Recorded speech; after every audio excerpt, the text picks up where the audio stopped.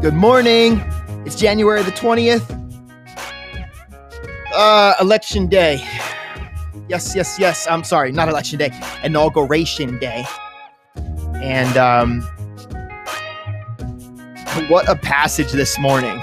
I mean, this is one of my favorite passages, I think, in the Old Testament. I have a lot. But there's a lot of truth. There are a lot of little nuggets, a lot of things to ponder and think about. So I'm going to pick one this morning. It's out of Exodus chapters 12 and chapter 12. And specifically, we're going to be looking at verse 10 to 11, really. So if you'll turn your attention there, I'm going to read it just like I normally do. And then I'll give you what is on my heart and what stood out to me and why. And maybe it's a blessing to you as well. Here we go. Ready? Exodus chapter 12. I'll start at 10.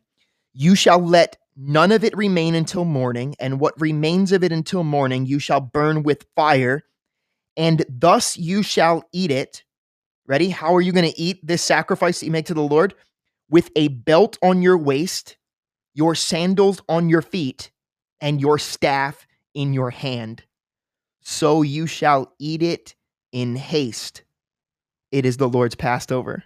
I don't know about you, but if you think about what's happening here and the way that all of this goes down, we are always told in the New Testament, or the passages we love to look at, to always be looking to Christ. We went through, as we're going through the Gospels, remember the sermon that we did through the virgins and keeping their lamps prepared with oil, that when the day does come, when we have to use that lamp, that we're prepared and we don't have to turn back halfway to go back and get more oil. There are these constant calls forth of preparedness. And man, in this story, there is this amazing provision from the Lord. There's so much surrounding this, right? I mean, the blood on the posts of the doors is the representation of the way in which, the Lord covers you and I with the blood of Christ, because he's the ultimate Passover lamb. And so when death comes, it passes over because of the righteousness of Christ that is in the life blood of Christ that covers you and I and preserves and saves our lives into all of eternity.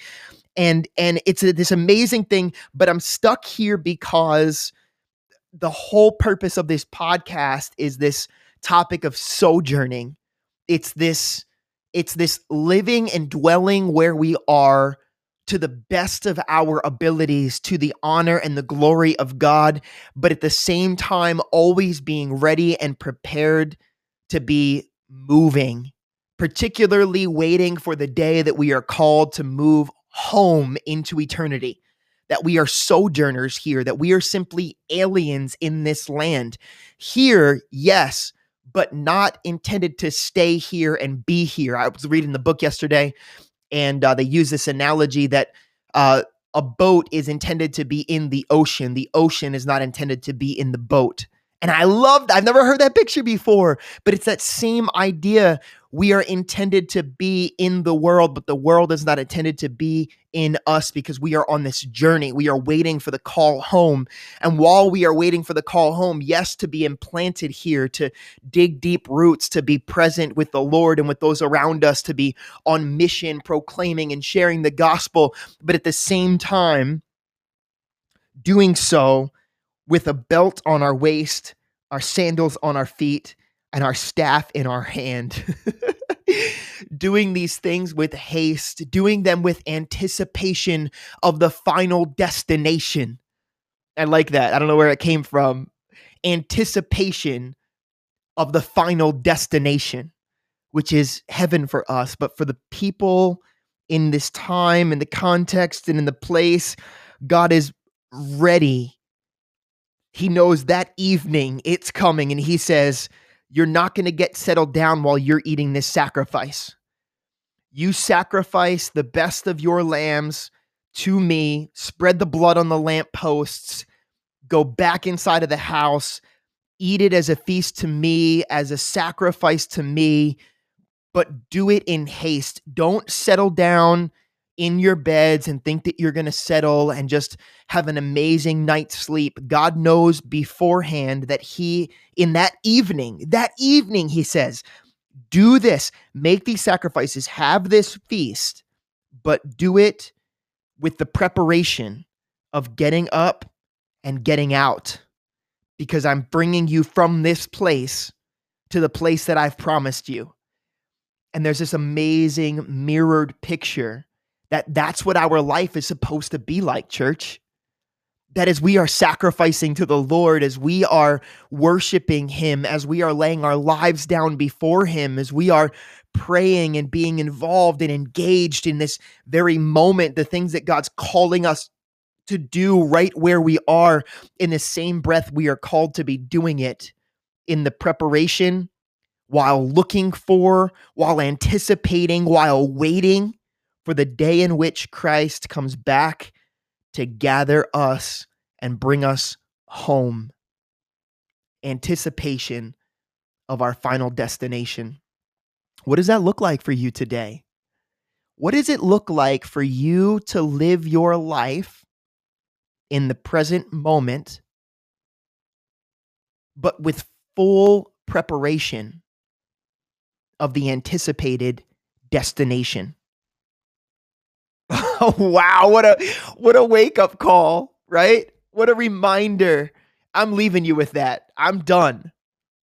We're calling this anticipation of the final destination. How can you live that way today? How can you live today the way that God called the Israelites to live this last day that they had in Egypt? This last evening, he knew they weren't going to be there in the morning. They had to flee that night. They didn't have time. Listen to this. They didn't have time when they heard the cry in Egypt to put their belts on,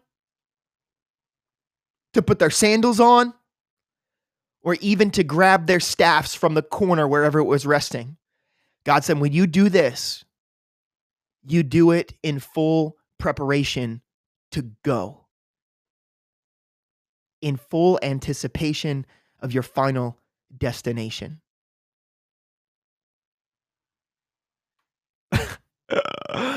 I'm done. I love you guys. How do you live life like that today? How do you live fully present here and fully prepared and ready to go there? Eternity.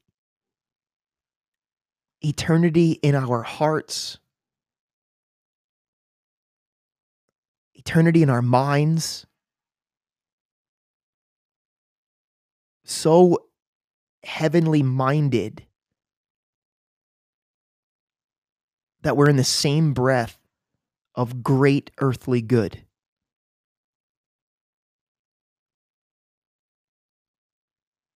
It's January 20th. There's a lot going on in our nation.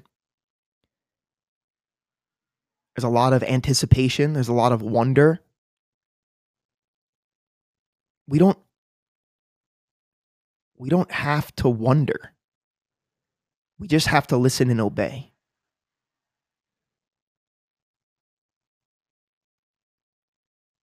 We have to do so in anticipation of what we know is our final destination. Be blessed today. Rest in Jesus. Meditate on the law of the Lord.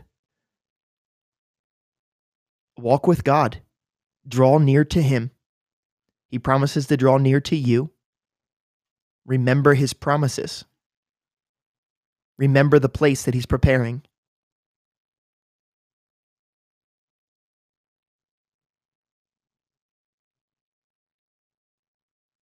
Rest and trust in God and God alone. This is his word. We don't need anything else. We don't need anything else. We need what he has spoken to us. And it's all that we need to live a life of godliness and contentment as sojourners.